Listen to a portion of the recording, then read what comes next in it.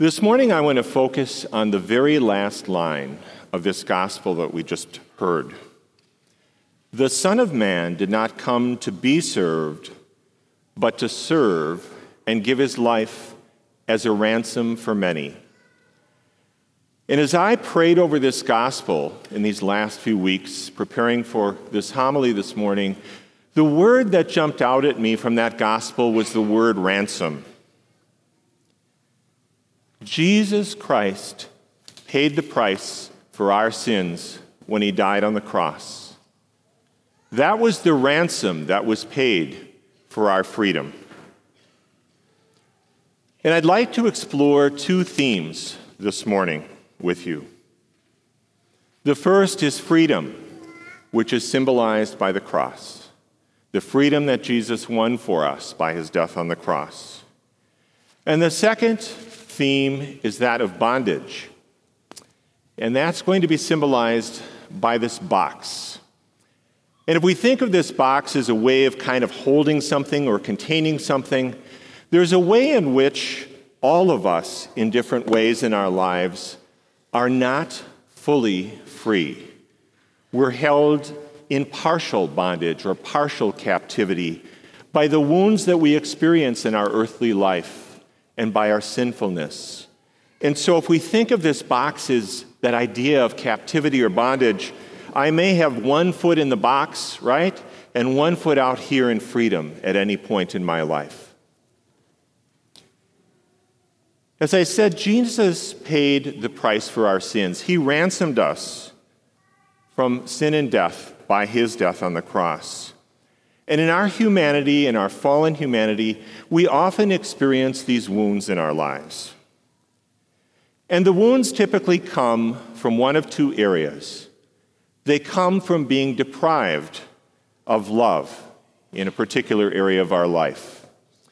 And they also come from the unloving actions of people we encounter in our lives who have violated our boundaries in different ways. And so there are wounds in our lives.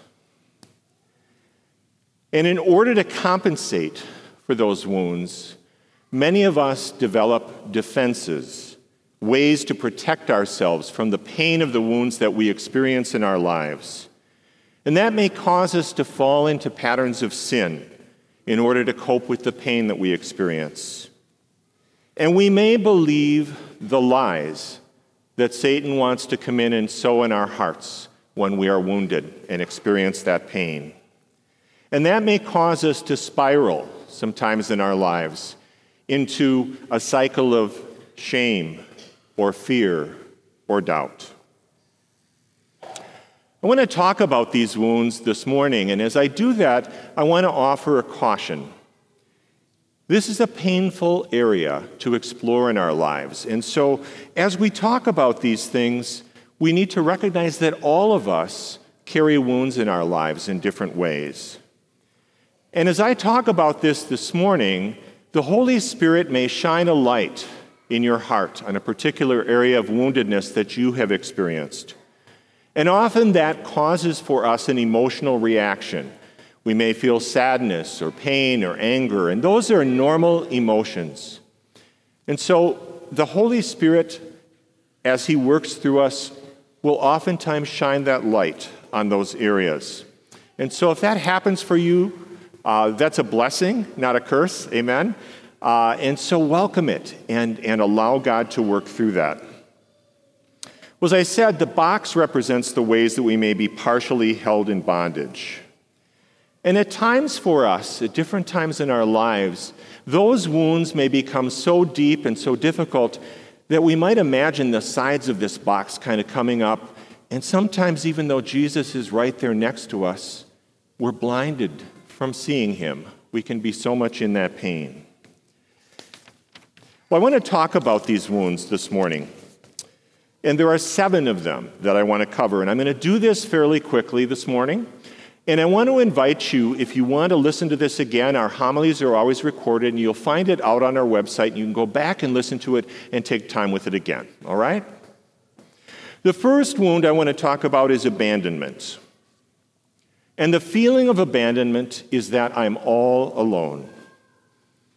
An example of that might be someone who dies, someone who is taken from us, perhaps in our childhood, maybe a parent or a grandparent or someone that we cared about. And the lie of Satan in that wound of abandonment is that nobody cares about me. Nobody cares about me, and so I feel very much alone. Another wound is powerlessness, the feeling that I can't do anything on my own. An example of that might be someone, a controlling person in our life, maybe a controlling boss, a supervisor, a controlling person in our family who makes us feel powerless. The lie of Satan in that wound is that I am too weak, too small to make changes in my life. Hopelessness. Many of us have experienced this at different points in our lives. The feeling that things will never get better for me. If you have ever experienced or know someone who has ever experienced a long period of illness or a long period of unemployment, that can sometimes lead us to feel very hopeless. And the lie of Satan there is that we're doomed. There's no use in hoping things are never going to get better for us. Confusion. The feeling that I can't clearly make decisions, I can't make sense of things. This can come to us sometimes if we experience a trauma in our lives. The lie there is that I'm not capable of figuring things out for myself. Rejection. Many of us have experienced this wound of rejection, the feeling of being unloved or unwanted. This can come from a lack of attention, maybe from our parents growing up. Not always their fault, but sometimes it just happens, right? And the lie of Satan is that nobody wants you. You're rejected, and so nobody wants you. Shame. I think almost everyone in this congregation this morning has probably felt shame at some point in their lives, right? A deep and pervasive sense of guilt. It goes right to our hearts, cuts right through us. And this comes to us as we receive shaming messages from people in our lives. Ever have somebody shake a finger at you and say, "Shame on you. You're bad," right? The lie of Satan is that I'm bad. I'm worthless. I'm stupid. Satan loves to come in and sow those lies when we're wounded. The last one is fear. Again, I think everyone here can probably relate to that at some point in their lives, feeling fear, a feeling of being afraid, a feeling of a lack of control in our lives. This can occur when someone who has power over us hurts us. The lie of Satan is that if I trust people, I'm going to be hurt. Those are the wounds that many of us have experienced in our lives. I'd like to share with you this morning for a few minutes my own experience of woundedness and what the Lord is doing for me in my life as a result of that.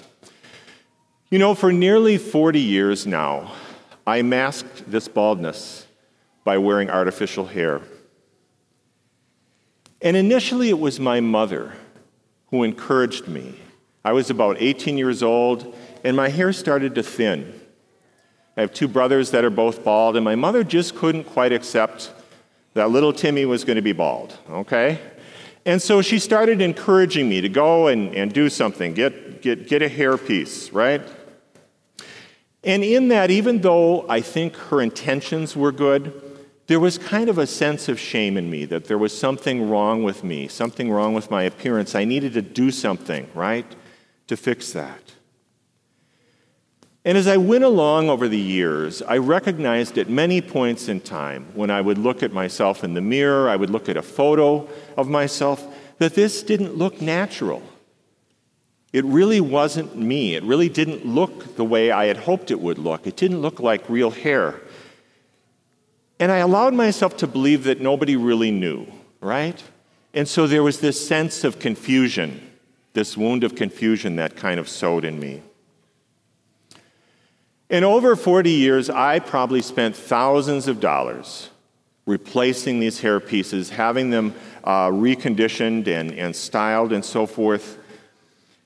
And in a sense, there was a powerlessness about that. I didn't feel like I had the power to do anything different or change it.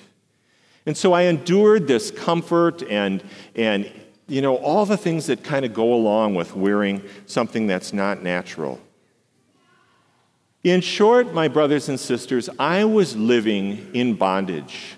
I was living in fear of what others would think of me if I dared to change this thing about my appearance, and believing the lie that Satan was sowing, that I needed this, that people wouldn't accept me without it. And so I spent large parts of every day worrying about my appearance, checking my hair in the mirror, right?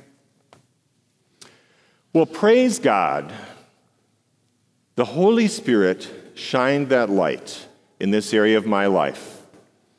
And I remember in these last few months, I would stand in the mirror at work and washing my hands and looking at myself in the mirror and thinking, boy, this doesn't look good.